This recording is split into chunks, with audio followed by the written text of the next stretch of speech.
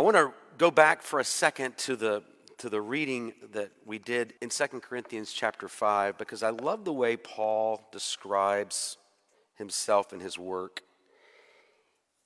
He says that we are treated, we are treated as impostors and yet we're true, as unknown and yet we're known, as dying and beholding we live, as punished and yet not killed, as sorrowful and yet rejoicing. I don't know if you caught those words, but they're this antinomy. They're this seemingly contradictory things that are put together. How can we be, Paul, both sorrowful and joyful at the same time? How can we be both poor and rich? How can we be both dying and living? It's hard to comprehend. And yet we know the reality of it in our own lives. This afternoon, I snuck away for a little run over on the berm across from Newberry Road, back in the Clear Lake area. If you don't know that area, it's a great place to run. And I was running along the berm, which is this barrier that keeps the swamp from coming into the neighborhood. And it's kind of remote, and sometimes people forget that we're there as we run along. And I came up on this young couple. And they had their picnic blanket out, and they were sitting in the backyard, and they were facing each other. I knew they were lovers, in some persuasion, married or engaged or just dating or possibly even on the verge of breaking up. I don't know, but they were there looking right at each other, and they obviously didn't see me up on the berm running along. I wasn't trying to listen, but it was pretty easy to hear. And they were talking over each other constantly. And one would say something that but you know, what you're not hearing is, and you've been in this conversation if you've been in a relationship with a person of the opposite sex. Well, no, you're not hearing me. But they were kind of competing to hear and back and forth. And I thought, oh my gosh, this is a breakup conversation I'm listening to. This is terribly embarrassing, right? And then just as I almost get out of earshot, I hear one of them say, "You know I love you." And then the other one said, "You know I love you too."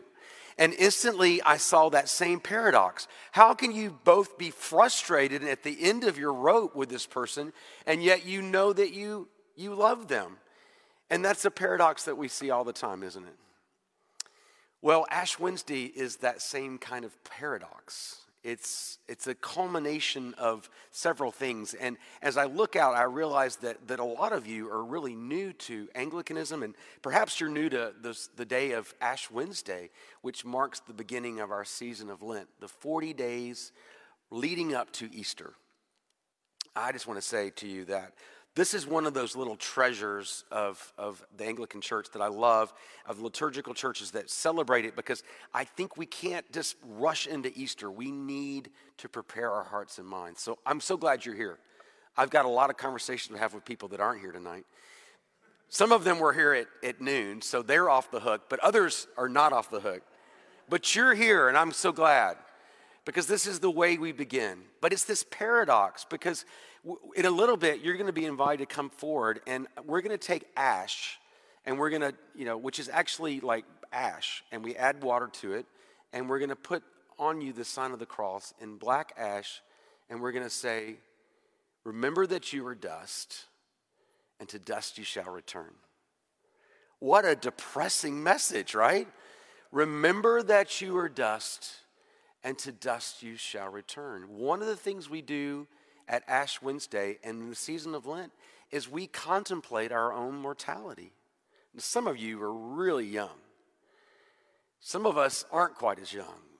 But it's hard for us to think about the fact that we'll not always live here.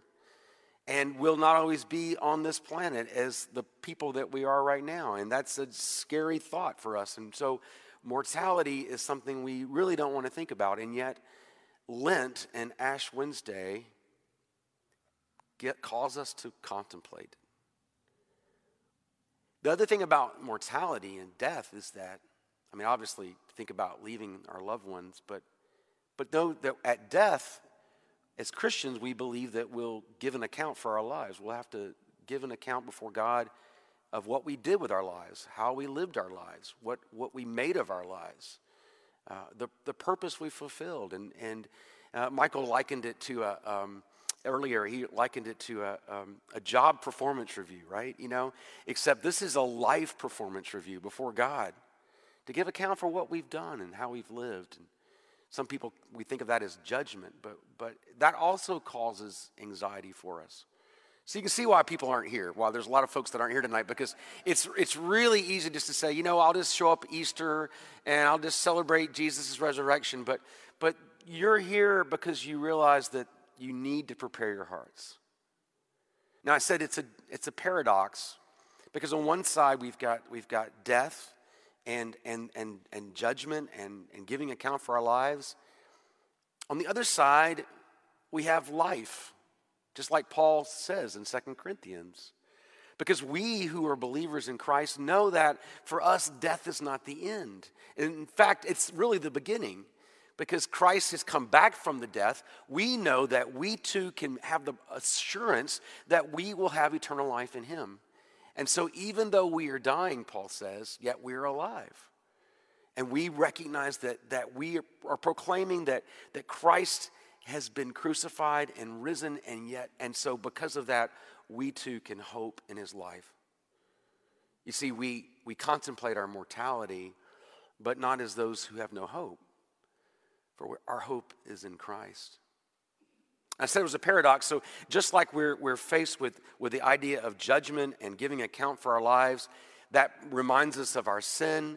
That is also all over this Ash Wednesday service. The whole price of admission was worth it to get to those prayers that we're going to pray in a little bit. In lieu of what we call the prayers of the people, on Ash Wednesday, we pray painfully specific prayers that touch on every aspect of human sin. Aren't you glad you came?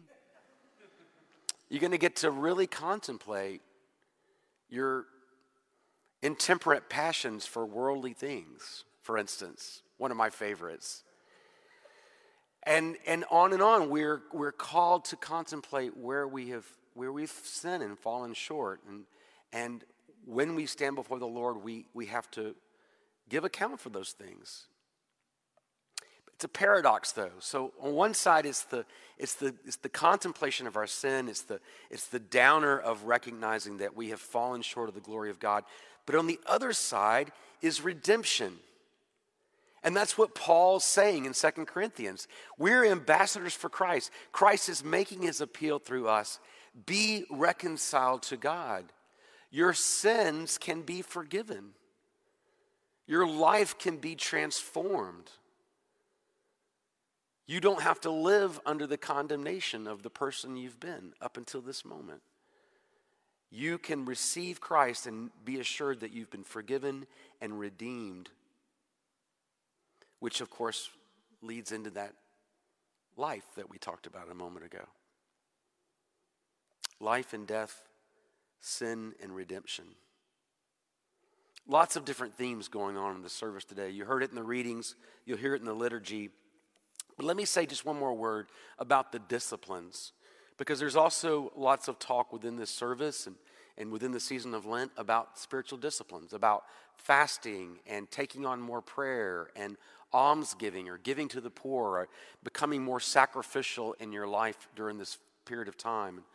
And what's that about? Because Jesus clearly says we need to be careful about doing those things in front of people to impress them. It's not at all what we're about. But what is these disciplines are about? Well, they're not about trying harder. So if you don't hear anything else, hear that. They're not about trying harder Christianity. Pull yourself up, do better this year, try harder. That's not at all what they're about. Instead, what they're really about is moments of grace in our lives where we sense the work of the Holy Spirit transforming us and making us new. Now, what do I mean by that? Well, for instance, let's take food. Let's take fasting. When we decide that we're going to offer to the Lord during this time a period of fasting, maybe from sweets or certain drinks or certain foods or anything else that you might fast for, the opportunity then becomes to, as you give up that meal or 2 meals or how many God may lead you to experience his grace in that. And I want you to hear that. If you try to fast and you make it without 1 meal, that's an opportunity to say to the Lord, Lord, thank you for sustaining me. Thank you for transforming me, because human beings are dependent upon food, and yet here I am, happy and able to go on with my day, even though I didn't take in substance like I'm usually dependent upon.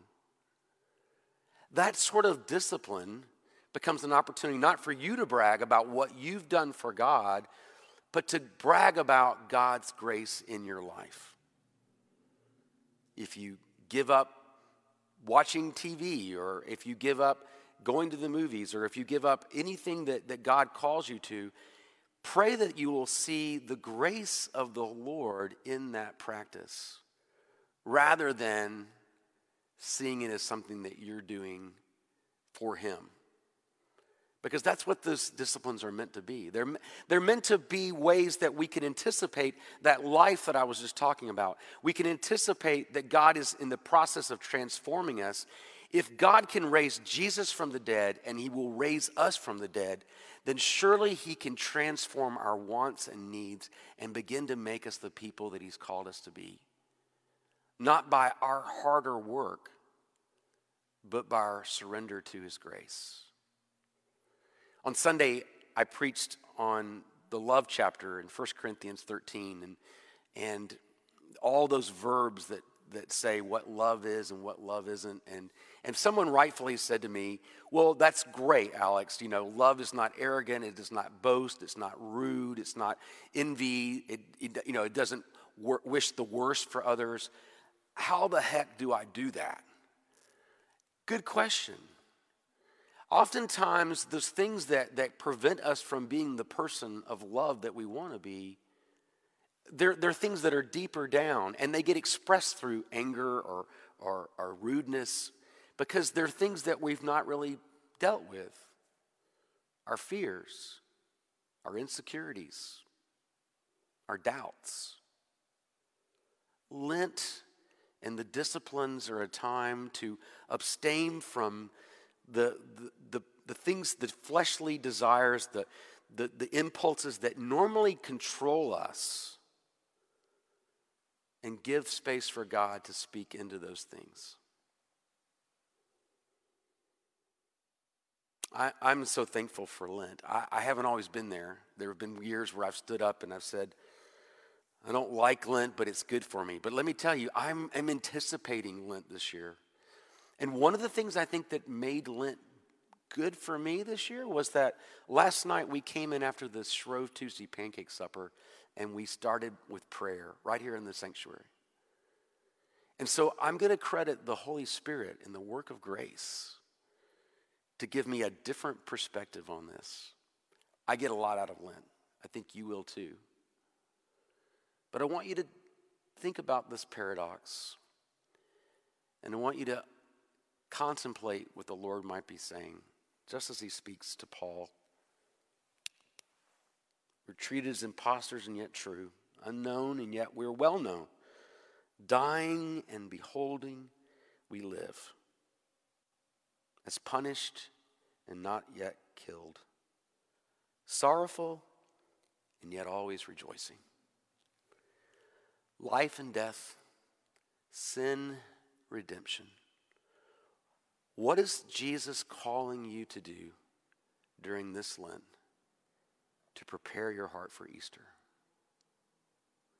How does he want to display his grace to you as he helps you overcome your earthly desires? Welcome to a holy Lent. In the name of the Father, and the Son, and the Holy Spirit. Amen.